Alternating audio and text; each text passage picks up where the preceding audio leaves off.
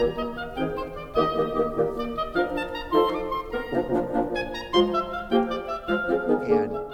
welcome to Ascendo Reliability's webinar today. This is Fred Schenkelberg. We're going to talk about one of my favorite topics, accelerated life testing. And as I was putting this presentation together, I started, I just was curious, how many times have I talked about this in the last 5, almost 6 years? And it's 3 or 4 different webinars now.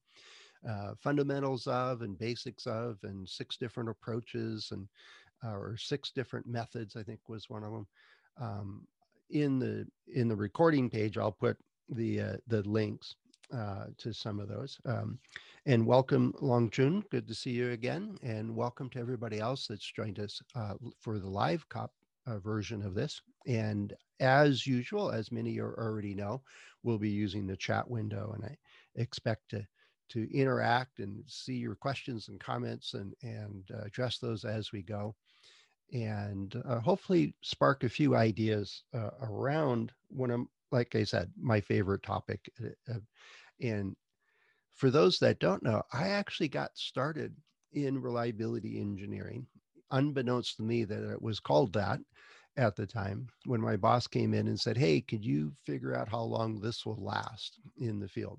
And we're hoping it would have a low probability of failure out to 20 years. So I kind of got dropped into the deep end of accelerated testing because they wanted answers in 6 months.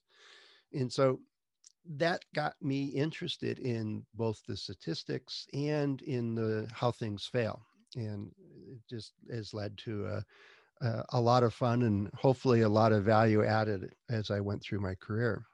And still do. I still get questions about ALT on a regular basis. So it's usually top of mind for me.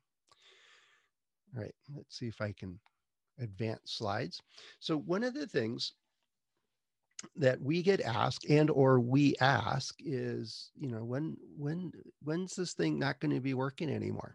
Now, this implies that we know what a failure is, and hopefully this person on the natural bridge here uh, uh, is confident that that's enough rock there that they can safely traverse it and hopefully then get back.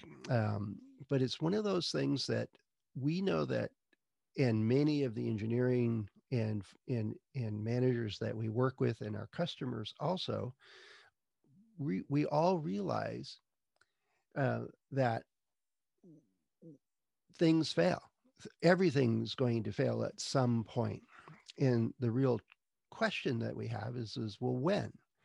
And if we're in a product development case or in a product development or a factory setting, if we know when something will fail, uh, we can either design it so it'll last longer or do maintenance so that it'll extend its life and avoid the costly parts of failures to as much of an extent as we possibly can.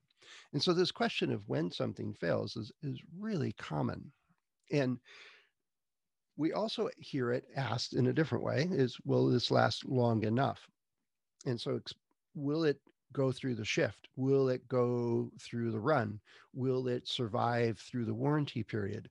And so, we typically connect this probability of failure with time.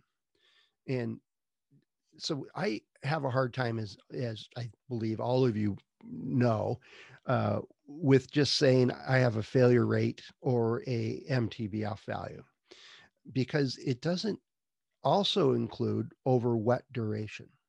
Now, if I give you a, 3 ppm per hour or a failure rate per year, well, how many years or which year? Because it matters. If we want this bridge to last 150 years, knowing that it will work for 1 hour at a very low failure rate really doesn't help me a whole lot unless we know over which set of hours the assertion applies. And so we often get asked this question, and it's usually in context, will this last for its mission, for its during the entire run of this product in our factories, or will it run long enough that the customer's happy with the product and that they're satisfied with that product and they get their value from it. And so that's one condition that we have. The other issue of this, which brings up the need to do accelerated testing, is that we need to know the answer sooner than later. Now, back to my original story, my very first question back to my manager when he asked me to figure out how long this new product would work, um, was, oh, well, I'll just go to where it's being used and monitor it for the 20 years. And well, I was happy to do that because it was going to be in northern Italy in the mountains, and I do like being in the mountains. And he goes, no, no, no, we need an answer in 6 months so that the customer will be confident in our ability to design and manufacture a product that will actually last for 20 years with a very low probability of failure. And I said, oh, okay, bummer. Well, can I at least go to Italy to see where it's used? And he says, no, it's going to be buried in concrete. We got concrete here. And so that was the quick start of my reliability engineering career. And then later went off and did a bunch of testing to understand the degradation pattern of this particular material, this system that we were building. So that was a lot of fun. So let me pause for a second and get a sip of water and open up the chat window. Or are you currently doing accelerated testing? Do you have something going on, or do you have plans to do one? Or is it something that you haven't started yet? What's your status related to ALT or accelerated life testing?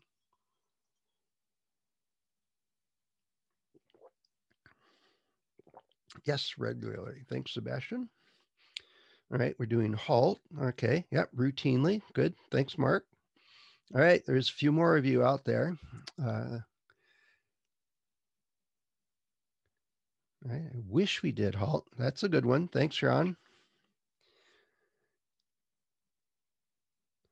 HALT and ALT. Good. David, thanks. All right, now today I'm not really going to talk about HALT, highly accelerated life testing, which, by the way, I think is our second worst four-letter acronym. And it's, well, I probably should do a whole nother webinar on why I think that. But the idea is that it really accelerates and it uses many of the same principles that we talk about when we apply stresses to a product in order to increase the probability or the rate of occurrence or the chance of occurrence of a failure mechanism. And while it applies some of those same principles, we often use multiple stresses in order to excite as many different failure mechanisms as we can. And there's some other subtle differences with regular ALT, which I won't really go into too much. And Brian, I noticed, thanks for your note here, is this is one of the things I think is common. ALT is expensive. And so if and when you do one, it should be for some purpose. It should actually provide necessary information so somebody can make a decision.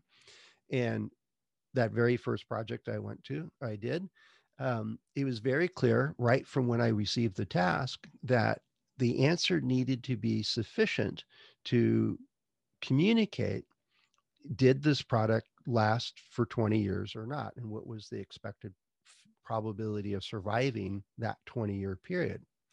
And we knew that it wouldn't be zero, and we also knew it wouldn't be one, that all would survive. But they needed to know what proportion would be expected to survive. And that was in order for this customer to make a decision to buy the product and install it or not. And it was for our design team to understand if it was going to meet their targets or not. And so they may have a chance to make improvements. So the idea of doing ALT in that particular case was to create a piece of information that informed a major purchase of a product for a relatively large project. It was going to be going into uh, road beds on bridges in the northern Italy alpine area. And so the idea was is to, when it got to the right conditions and snowing or raining, to heat the bridge up so that it wouldn't form ice. And it was a major cause of accidents for them and fatalities of people hitting the ice on bridges and crashing. And so they thought, well, if we can melt it before it forms or keep it from forming, we can have nice, dry, clean, easy to drive on bridges. And it turned out years later, I was up there, and in the winter we were going skiing, and the bridges were dry. The roads were ice packed and not necessarily treacherous, but there was ice and snow on the roads, but the bridges were dry and clear concrete. So that I was very happy to see that and suspected that it had to do with the product that we installed. And it was in part due to an accelerated test result that gave them information that allowed them to make a decision. So that was pretty cool. Now, I don't know that I found any bridge images that are of those bridges in Italy. There might be one or two that would be similar to what I saw there. But let me talk a little bit about this accelerated testing idea in some of the issues that we have when we go about setting up one of these tests.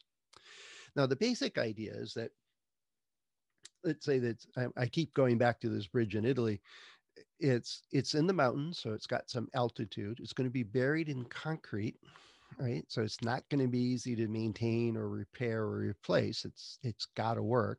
We did an extensive amount of work on making sure it was compatible with the process of being tied to rebar and buried in concrete, and during that entire cooling process, and then the freeze thaw cycles and thermal cycling type of the concrete itself, and just the rough nature of it and all those kind of things.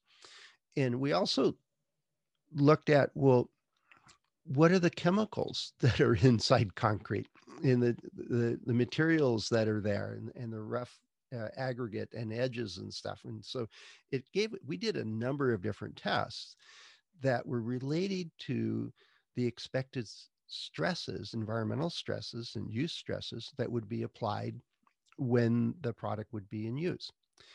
For accelerated conditions, we increase those stresses. So I remember one of the engineers, she was concerned about shovels and moving concrete around when it gets poured. And the workmen or the crew would be pouring concrete and using spade shovels oftentimes to move it to where they wanted it to be, to create the slab that they were forming. And one of the thoughts was, well, if you jam a shovel through concrete, they're used to hitting the rebar, and it's a piece of metal. And this is a blade, basically, shovel, and with quite a bit of force. So the question was, well, how much force is that? And so she went off and measured how much damage, how much cut through could a shovel being thrust into concrete do to our product. And so part of the design is based on her research was how thick the coating needed to be in order to withstand being cut through and shorting the electrical elements of this heater. And so one of the stresses was, how hard could somebody hit it? And so she measured what would be typical, and then I think she actually doubled or tripled it in order to create some margin in case somebody really stepped on it or pushed it exceedingly hard or multiple times. Yet she didn't use unreasonable force. And by that, I mean, she didn't use forces caused by, say, a large pneumatic hammer that could create 47 tons of force across our product. The risk was of the crew using shovels causing damage to the product. It wasn't some laboratory mechanical chopping machine. uh, causing the problem. So we went within a reasonable range. Same with temperature. Now we formed the coating or the jacket for these products in an extruder, and it was commonly like 300 degrees Celsius would be the melting point for these engineered polymers that we were using. To some of them were that high, others weren't quite that high. This one was pretty high, and but we didn't test it to 800 degrees Celsius because they would just melt it. It didn't make any sense. So we looked through our material set and looked at where the phase changes would be. Now, since this thing was going to be used outdoors essentially and buried in concrete, um, we don't have water as an integral part of the product. We didn't pay much attention to the 0 and 100 degrees C because those were phase changes for water. And the material sets we had a much wider range before they ran into the phase changes. And so we uh, went forward with the set of stresses that we're applying. And for my particular tests, because it was a duration over the 20-year period, the most likely long-term failure rate would be a degradation of the material, of the polymers itself, which is one of the features of this heating system that we're working on. And it would oxidize. And so it was a chemical process, and we went straight to Arrhenius equation.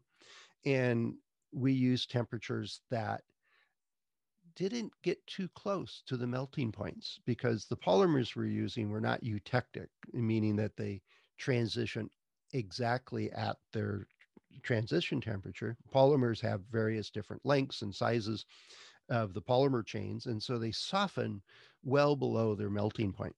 And so we stayed way below that.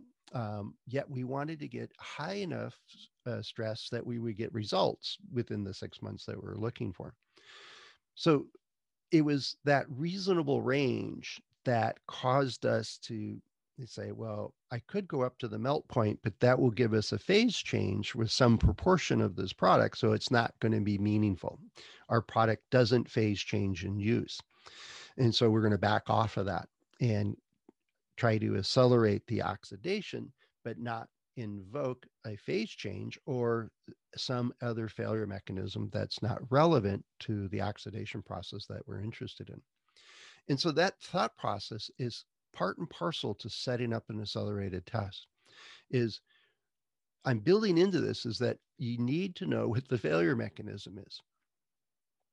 Just throwing it in an oven is great if it makes a difference for what you're interested in. Just putting it in the oven and running it for 85C for 100 hours really doesn't mean anything out of a context of well, what's the failure mechanism? What are you trying to measure? Now, accelerated testing gets really complicated really quick when you have multiple failure mechanisms at play. And so you go to great pains, at least I do, to isolate the failure mechanisms to the extent that I can so that I get a clear method or a clear ability to interpret the results when we're done. But right from the start is what's the mechanism? What are the stresses that excite or accelerate that mechanism? And then how does it relate to the use conditions? And that allows us to set up this basic idea of why applying a bit more stress cheats time. That's the core idea of accelerated testing. So the other piece of this is that we need to figure out if it's failed or not.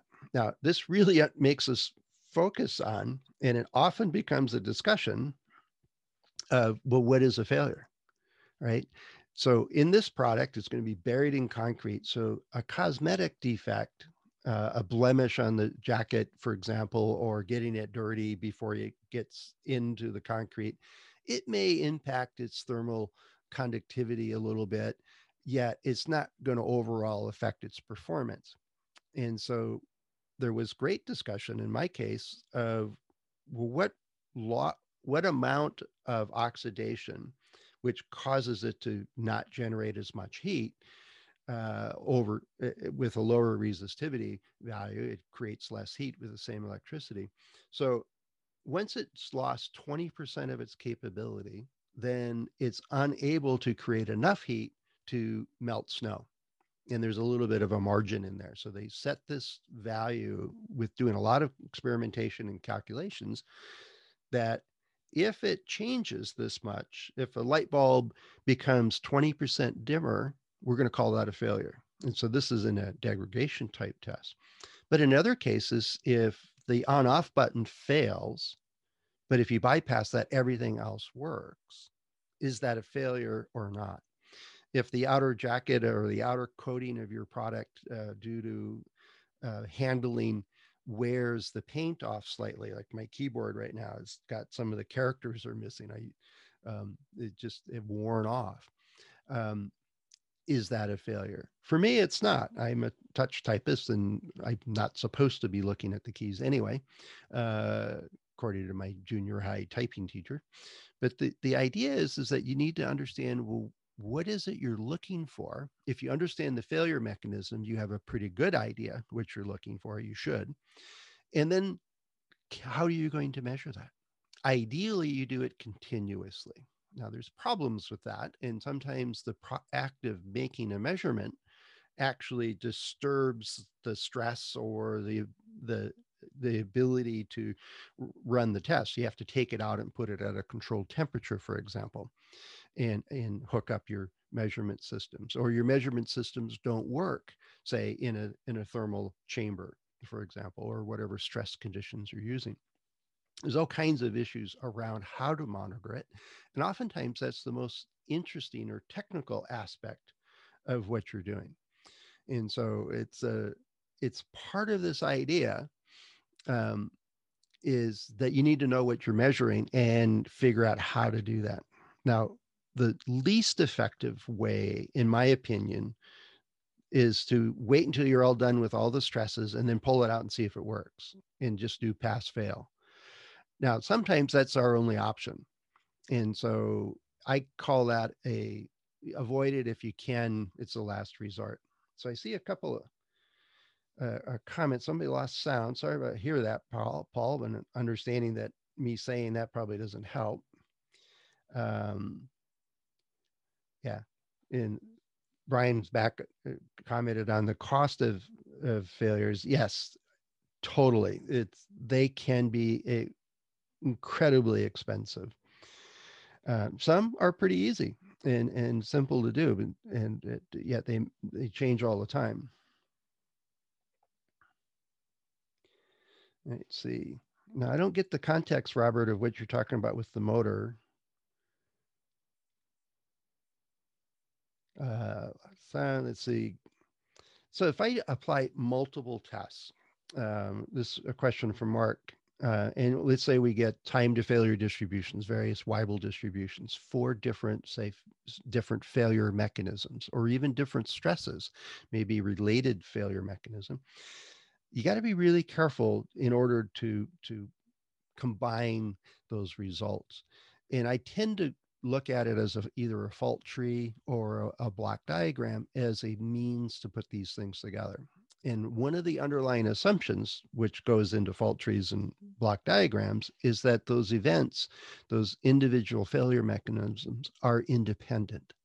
And by that I mean is, let's say you've got one failure mechanism that's due to thermal cycling, but the other one you're interested in is just high temperature. It is temperature related, and so you can accelerate it with high temperature. Well, it turns out solder joints, for example, um, in thermal cycling have a factor as well. What's the high temperature that you cycle it to? And if it gets the higher the high end of your thermal cycling is, the the it changes the rate at which it's going to fail through a number of cycles. Right? It has an impact of what the acceleration factor is. Likewise, if I'm looking at a component that is creating heat, and as it fails, it heats up. The nature of its failure is that it gets hotter and hotter before it finally fails. that can then influence how much heat is available for the other components and other parts of my system. And so sometimes there's a physical interaction between our failure mechanisms and our components within a system. Other times, they're um, that failure mechanisms are interrelated with these various stresses. So you have to think through the process and the chemistry, physics of what's going on, such that the the individual failure mechanisms and or stresses are independently influencing the product. So independent of what I do with temperature, the thermal cycling results remain consistent and vice versa. Then you can essentially multiply these things together, combine them appropriately in a block diagram or fault tree.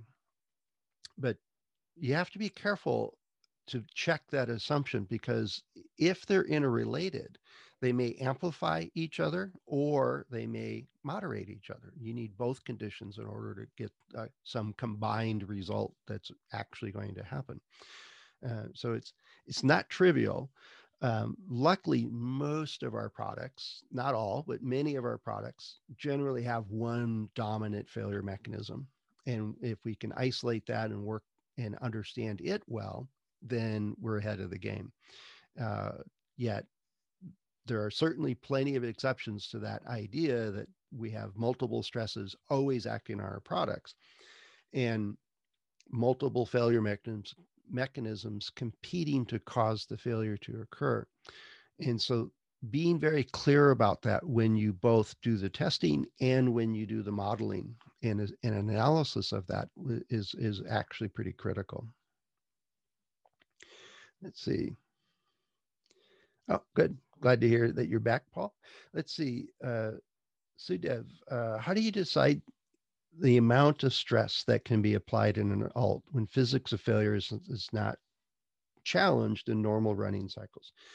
Um, it's a good question, and it's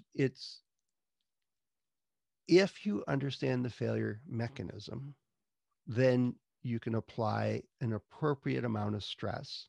And the guiding principle here, and I'll talk about it a little bit later in the slide deck, is that you want to apply enough stress to accelerate the failure mechanism that you're interested in. Now, for example, if I'm bending metal, for example, I have a metal rod, and the failure mechanism I'm interested in is work hardening or embrittlement. And so if I bend it in an elastic region so that it comes back to its original shape, and it just is like a rubber band. It deforms slightly, but it comes back. That's elastic. And but that act can damage the structure of that metal, and eventually will lead to its failure. Now, if our application has this, like a bridge, if you're standing on a bridge and a truck goes by, you can feel the vibration and the deflection in the bridge. Or if you see a railroad train going past you, and and I'm sure you've noticed that this iron rail that it's rolling on deflects under the wheels. You can see it deform and deflect underneath the whole rail bed, drops some perceptible amount. But that metal has to be able to be elastic and return without damage so that the next train can go over it, and the next train and the next train. And so as long as it's elastic and it doesn't accumulate damage, it can keep passing trains. But let's say that that deformation was enough that it still returned to its original shape, but it accelerated the amount of micro cracks and deformation and work hardening that occurred within the metal, such that it became brittle. And eventually it would break. Now, I'm not saying that you apply enough stress that you bend it so that it stays bent, it deforms it permanently. Now, I'm outside of the elastic region. And at that point, I'm creating a different mechanism, right? So when you think through how much stress to apply, it's not a fixed number. It's not always go up 10% or always 100% or whatever. It's going to depend on how that material or that structure or that system responds to the stresses being applied. Now, if I am using vibration, if I use enough vibration, I can just disassemble the molecules, right? But that's not meaningful to us. That's a different failure mechanism than what it would see in use. And so you want to always apply enough stress that's in between creating an acceleration and it creates the exact same failure mechanism.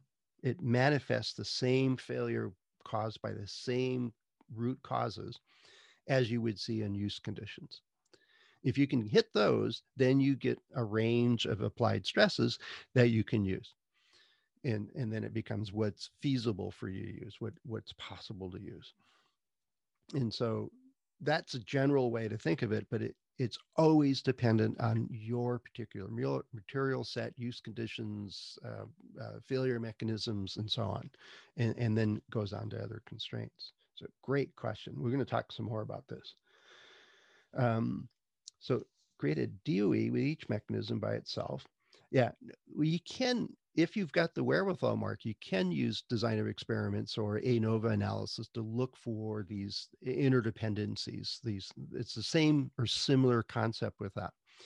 The issue is that if it's just about everything we deal with is interdependent to some degree at some level, does it make a difference in the results? So if there's a very nominal interference or interaction term, then we can say that the ending results are dominated by the prime, like a DOE study, the factors themselves create the vast majority of the leading to the failure to occur. And the interaction term is insignificant. It'll probably always exist to some extent in many of our circumstances, but if it, in some cases, that interaction term can become the dominant factor in and of itself. They have to be both there, like temperature and humidity.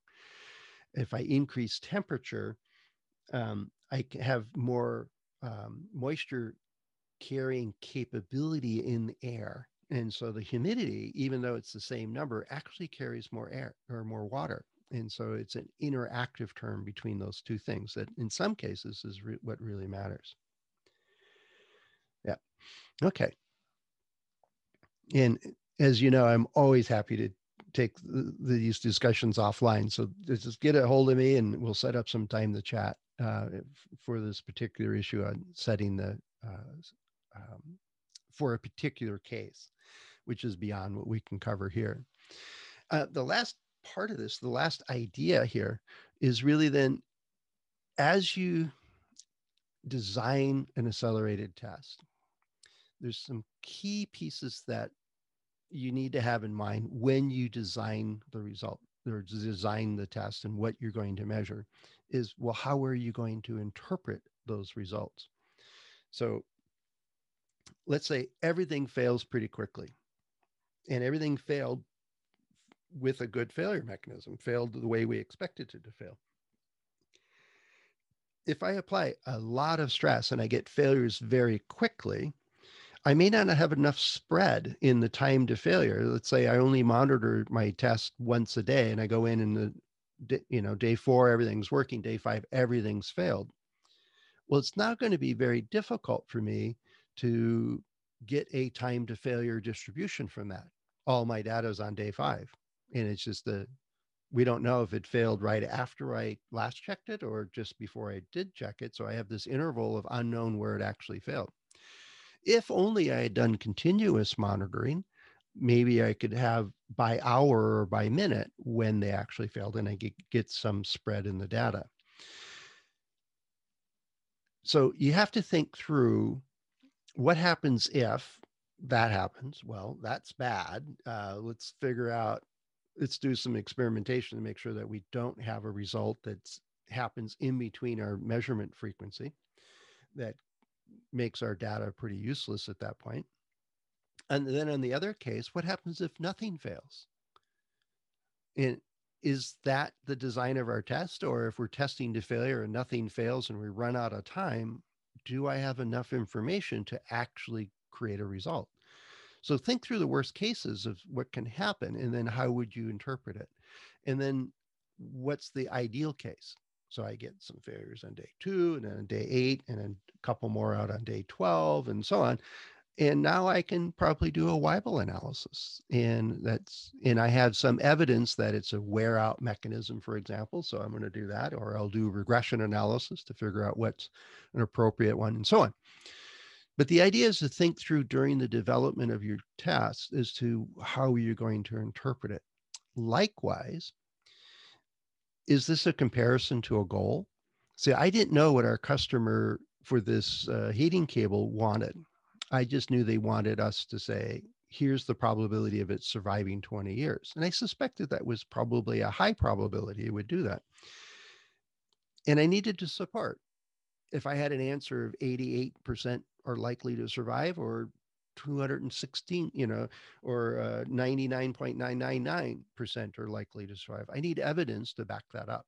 And so that was my goal. That was my marching deals. And so the interpretation of the results was, I'm using the Arrhenius equation. I have 3 different temperatures. I'm running this test. And here's the assumptions I'm making. I thought through all of that at the start, which then made me have to dive into some statistics and doing regression analysis and modeling using the Arrhenius equation to get acceleration factors. And I didn't have software tools that did all this for me. So we worked it out and used I was using an early version of Mathematica at that time to do it. And so it became part of early on is, what do I need to make sure that I actually measure or gather? What data do I need so that I can interpret the results correctly? And then the other part is, well, how well did I need to do this? Was this like a graduate level study, or PhD thesis type work? No, but it had to be consistent. And my manager at the time pretty much laid out, this is a scientific experiment and you need to do it in your lab notebook, and it's a record that we wanted to present to our customers and back it up with good evidence and good practices. So I couldn't just go into the lab and walk back out and say, yeah, it'll last 20 years. They wanted evidence, samples and appropriate sample sizes and appropriate measurement systems, and making sure that the chambers that say they're at 180 degrees C were actually at 180 degrees C within some range, and so on. So we did a lot of due diligence to make sure that we got it right, so that at the end of the day, we didn't have a lot of doubts about the results. There was still uncertainty, yet we minimized it to the best extent we could right from the start. All right. So let's dive into some other aspects or considerations for accelerated testing. The basic idea is that there's tons of challenges just setting up and running an ALT. The most common is, I need samples. And somebody's going to say, how many samples? And I says, well, I don't know how many samples I need until I know how often they're going to fail and how they fail. It's kind of this chicken and egg type issue. If I knew exactly the time to failure distributions, I could design a test and tell you I need X number of samples. So I have to make some assumptions, and I have to iterate myself into how many samples I really need in order to answer the question. So part of this is one of the challenges is a key piece in sample size selection is, well, what confidence do you want? Right? What's the probability of a type 1 error that's acceptable for you? And so we often use, a confidence of 95% or 90% or even 80%. And please don't use 50%. You just throw in, bad logic after money at that point, or money after bad logic. Because if you have a 50-50 chance of the results being useful, that means you have a 50% chance the results are not useful. And so it's just flip a coin. It's been my opinion all along. but I digress. So back to sample size, a key part of it is what's your confidence. So my boss initially said, well, I want really high confidence. I want 99% confidence. I went and did some calculations and I said, well, I need 8,216 samples. And he goes, well, that's not, you can't have that many, right? Well, let me show you this relationship. If you want 99% confidence, that's what it's going to take to do this, because we're trying to predict the lower tail of this distribution. And if I wanted to know when half of the units failed, then I could do this with, 30 samples, for example. And I'm making up the numbers at this point. I don't remember what the actual calculations were. And he says, well, we're not interested when half fail. That means half these bridges are not working anymore. And that's too expensive. We need to know when the first percent fail or the first 5% fail. So it was iterative of how confident do you need to be? What risk are we going to take that our samples don't represent the population, with the statistics of what we're trying to estimate? We're trying to estimate something way out on the lower tail, and what would be acceptable to the customer. And so it was a business decision of how many samples, how much resources we need to run the test versus how much risk we're taking and how much risk the customer is willing to take. And so we iterated for quite a while before we got nailed down on some sample sizes. The other piece of this is the general lack of what we do in statistics and in accelerated testing. And then to some extent, in the extrapolation is a part of the statistics. All through my undergraduate study of statistics, it was never extrapolate beyond your data set. So if you measure between 2 and 18, you really don't know how this relationship is going to be when it's 25. That's an extrapolation of some regression line that's on a chart. It could curve, it could bend, it could go through a phase transition, it just not apply, it could do all kinds of stuff. Your data is from here to here. I'm pointing my hands in front of me. And if you want to know something that occurs outside of that range, you don't have data for that. Well, we break that all the time in accelerated testing. We say, here's my understanding of its pattern of failure, and I'm going to extrapolate out to the tail. So I know about really well when half will fail of my, say, 100 samples. I know all the way down to roughly the 1 to 2 percentile if I have 100 samples with failures. But it's pretty vague at that point. I know the middle really well, but I don't know the tail very well. And so if I extrapolate to, say, half percentile, that's not too bad if I've got lots of samples, because I probably have some evidence that helps me in that lower tail. If I only have 5 samples, the ability to create a Weibull curve for that has confidence bounds that are at all meaningful, really, is pretty difficult down at the lower tails. And so part of the challenge is we need to understand the statistics of what we're dealing with, that the material set varies, but our ability just based on sample sizes also restricts our ability to make estimates. And it also restricts our ability to make extrapolations. And so ALT often uses extrapolation, which then increases our need to get more samples. And because of the variability that occur, that's always there, and we just have to deal with it. And so it's a major challenge to what we do. And it's often not well understood by those that we talk to. This is, well, if I just run 3 samples for a couple 100 hours, isn't that good enough evidence that we're good? Well, maybe. Let's look at the variability. Let's look at what failure mechanism you're dealing with. What do we know about that failure mechanism and modeling and conditions and interaction terms and so on? If we already know all that stuff, why are we doing 3 samples? Why are we even running the test? Which is one of the options that's out there. Now, we always have constraints, and one of them, is I mentioned earlier, is that we almost never have as many samples as we'd like. And some of that's due to funding or just not enough capability within the lab to set up and run the stuff we want to do. And sometimes our tests, we'd love to do a 9-month study and get really good results, but we need an answer in 6 months. And so we need to take that into account when we design the accelerated life test.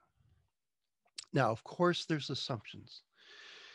Just about everything we do in statistics and in reliability work has assumptions.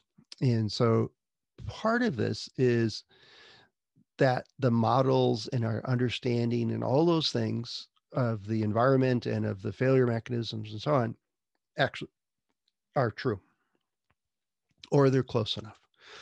And the other thing we often assume, and it's worth testing, is are our failure mechanisms independent? Right. So if I put 4 units in a chamber and one of them fails, is the nature of that failure, say a power surge, or it emits smoke, or it heats up before it fails, does that influence the rate of failure of the other 3 units that are in that same chamber? At that point, they're not independent anymore. Their failures are being influenced by another one actually failing. Let's see. So let me pause here and ask what's the best ALT. And I saw a question pop up here. Sudev, is there a way I can account for variability in manufacturing while deciding number of samples for alt? Well, it's the material properties or the dimensions or whatever it is that is important for your failure mechanism is going to vary, right? There's going to be variability in that elements of whatever it is you're making. And if you can measure that, you're going to get a variance term, a standard deviation. And that goes into the sample size calculation. If the variability is very, very tight, right? If the ability of your manufacturing process creates very small compared to the tolerances type of variability, you have an advantage. You don't need as many samples, for example, to know if something is askew or not, or how it affects your product. If they're built nearly identical to each other, you don't need as many samples. Unfortunately, many of our manufacturing processes aren't that precise. And so we have lots of variability. And in that case, we tend to need a lot of samples in order to account for that. Yeah. So Robert, I tend to agree with you. You know what the best halt is? Is not doing a halt. Is one way to think of it. Is then you don't have to spend all the money on it, and you have say physics of failure data, or you have field data already, or you have other evidence that shows that we don't need to run this test. So if I work pretty hard to not do accelerated life testing because of the duration, the uncertainty, and cost of them. And so if we've got other means to get at this estimate that are good enough, exactly as you're saying here, Robert, that they provide the estimate that we need to make a decision, I'd rather not run the test. As much as I love running testing and setting it up and running and gathering the data, it's not always the best thing to do. The other one is the one where the customer does it for you. I call that the Microsoft model, where you just ship it and let them sort it all out for you and they let you know.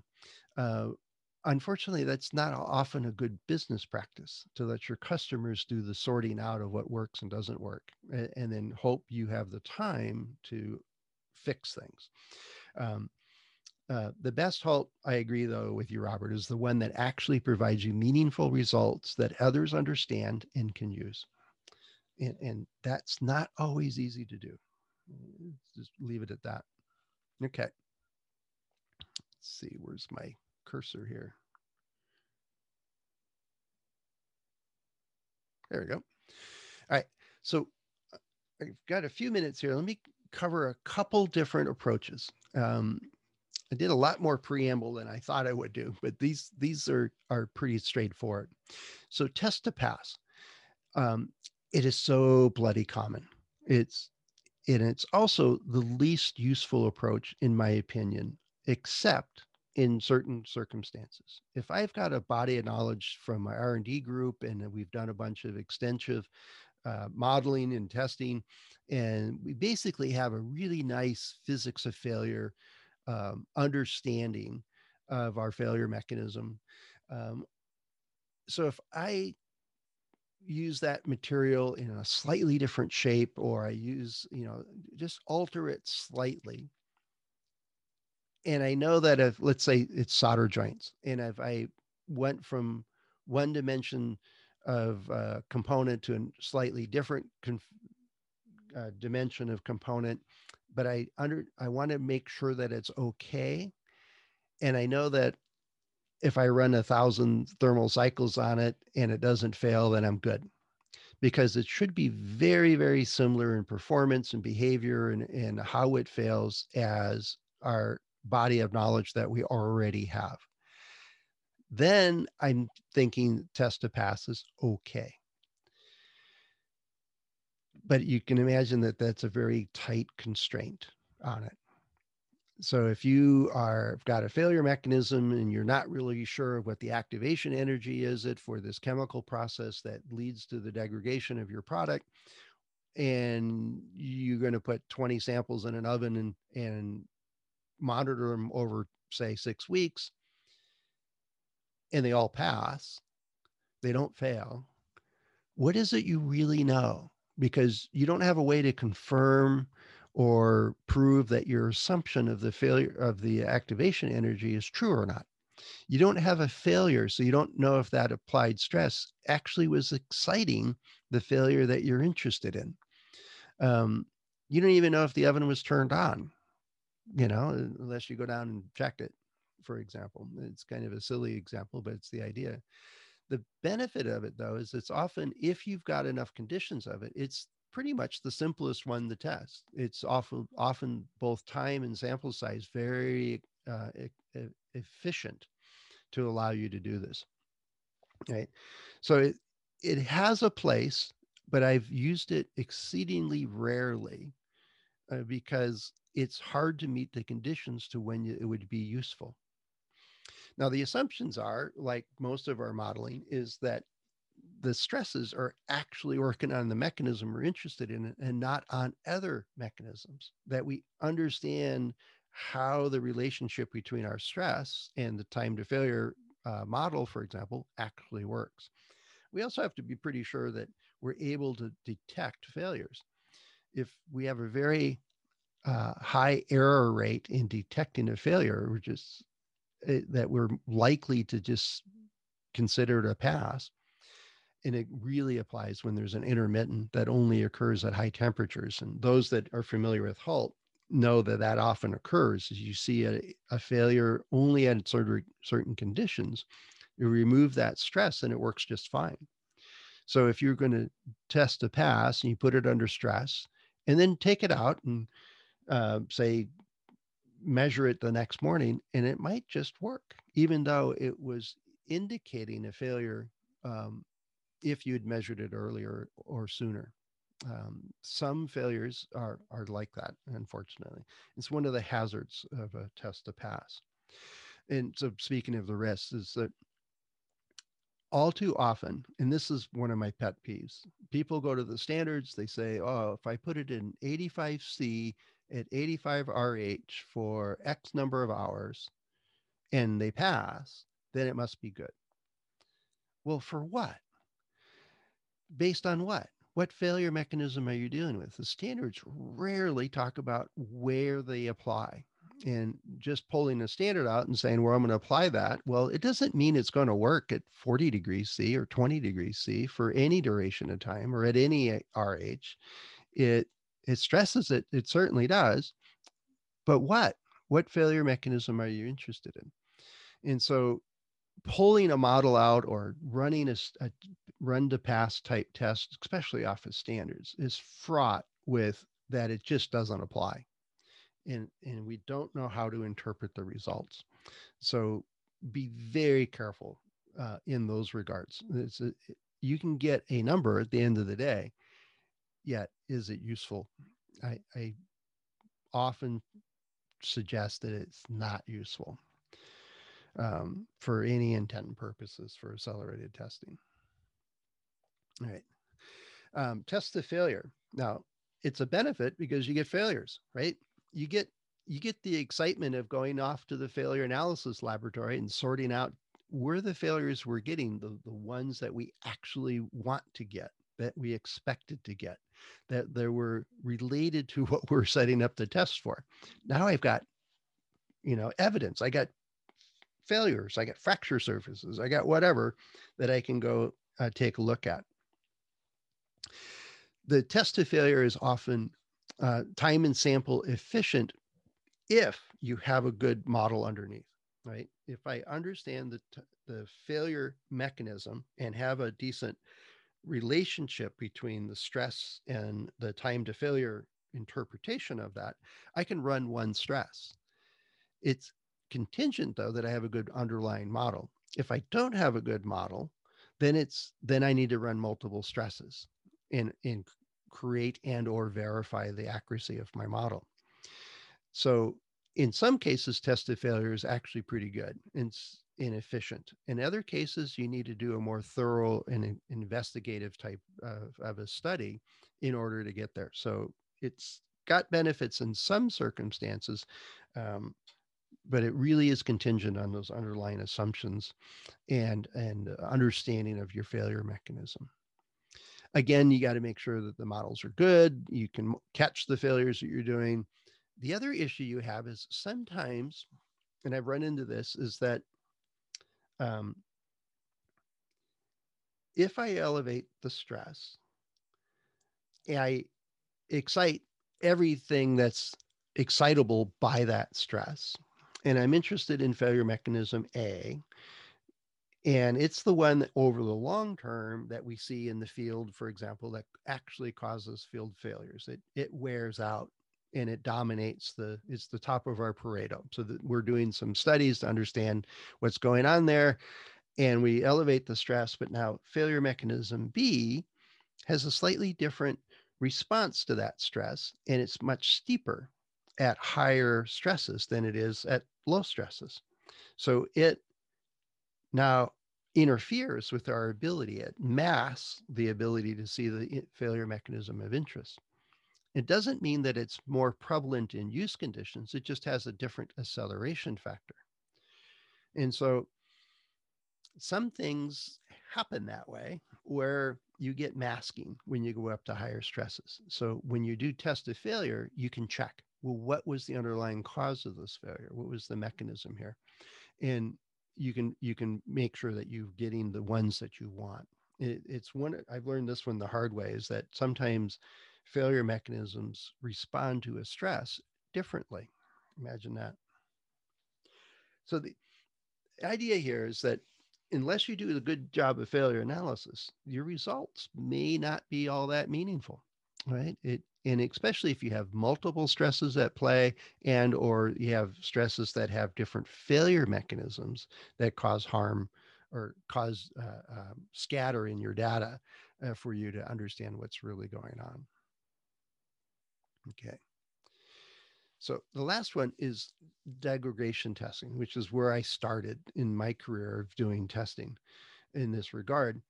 And one of its great benefits is you don't have to wait for failures, right? So if I have a nice straight degradation pattern following a line saying I'm measuring resistivity, and once it measures 20% of loss of resistivity or change in resistivity, we call it a failure. If I got a nice straight line and I understand that that relationship is linear, I only need a handful of readings to project that line. It's my first extrapolation. And I can project it to failure. So all of my samples uh, will fail by extrapolation. So there's a risk in that, right? I talked about extrapolation earlier, but it allows us to get perfect data. Everything fails. And that has distinct advantages in setting up regression analysis for time to failure distributions. So there's some really cool pieces there. The other part is that oftentimes, because of that feature, we don't need as many samples. And time wise, we don't have to wait until it goes all the way to this change of 20%, for example. Um, I don't, so I can shorten the time that I need to run the test. And so it has some nice benefits. The contingent is that it actually degrades and that it's monotonic, that it degrades and stays degraded, right? It doesn't get better. If you reduce the stress on it, does it heal itself? Well, then degradation testing doesn't hold. So typically you look for accumulated damage over time that leads to that degradation. And in my case, it was oxidation doing chain scissioning in the polymer, which didn't recombine. And so we understood it at that level with help from the chemists in our facility to the polymer chemist that helped me understand that this would fit with this assumption of monotonic degradation. And so many of the other very similar types of assumptions. The risks are is that we're using two sets of extrapolations. First, we extrapolate when it crosses the failure threshold, and we don't have to do that with everything, but we often use that mechanism to get the failure data. And then we use, say, a Weibull distribution to relate stress to time to failure or the distribution, and then we extrapolate out to the tails, to the when the early failures start to deal. And I found out firsthand that going through the statistics and the math involved in analyzing this data and the chemistry and the understanding of the phenomena of the failure mechanism was not trivial to explain. And I think I just overwhelmed the customer. And they says, well, that all sounds fancy, but okay, we'll believe you. They didn't ask any good questions. So I didn't really know how that went, but they bought it anyway. And, but there's plenty of challenges in doing accelerated life testing. And I've seen dozens and dozens and dozens of them and have had some really interesting challenges in just getting samples or preparing them, isolating failure mechanisms, measuring what we're interested in without altering other aspects of the product, and interpreting the results. And so every stage of the way can be interesting and something that you can learn from. Let me put it that way. So with that, I think we're just a few seconds over. Sorry about that. Got a few good questions. I wanted to make sure we got to those. I'll stay on the line if there's any questions. And there's a question from Sub, planning the number of samples at each stress level. If you're doing 3 stresses, for example, there's a monograph by Meeker, and it's not Escobar. They wrote the book.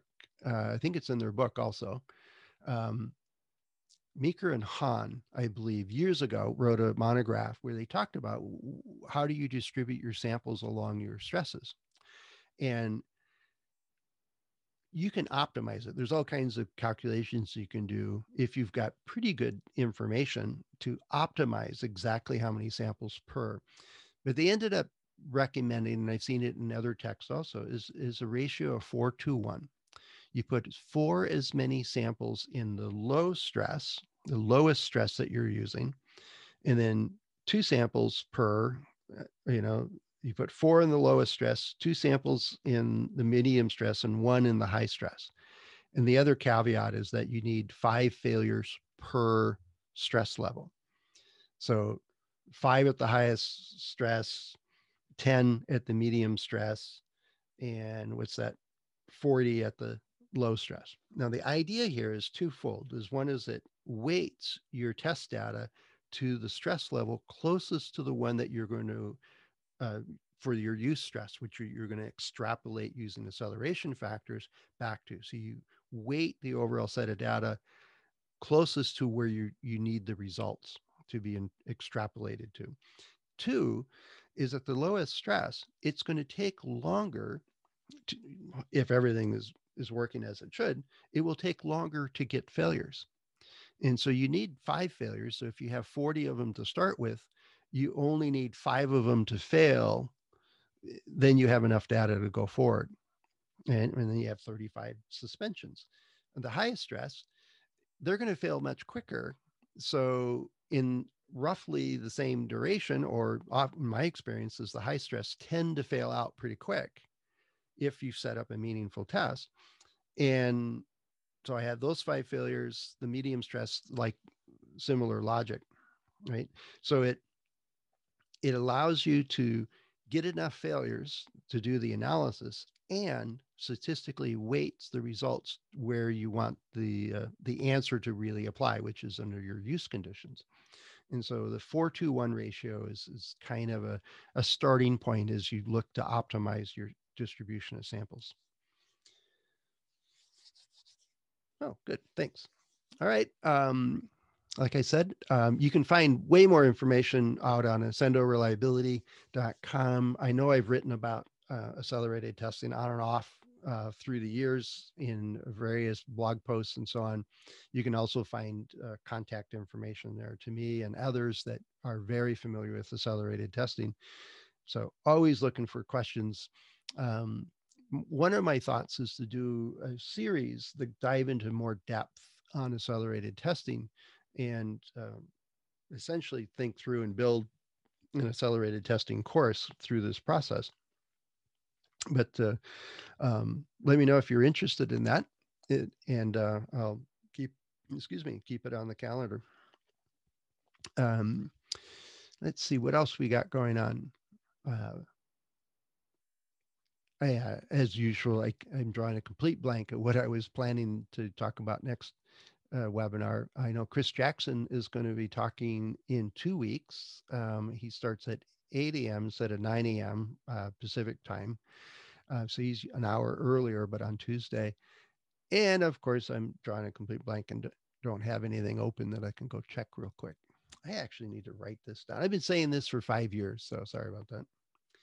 So not seeing any other questions come in. I'll let you get on with the rest of your Tuesday or Wednesday if you're in that part of the world.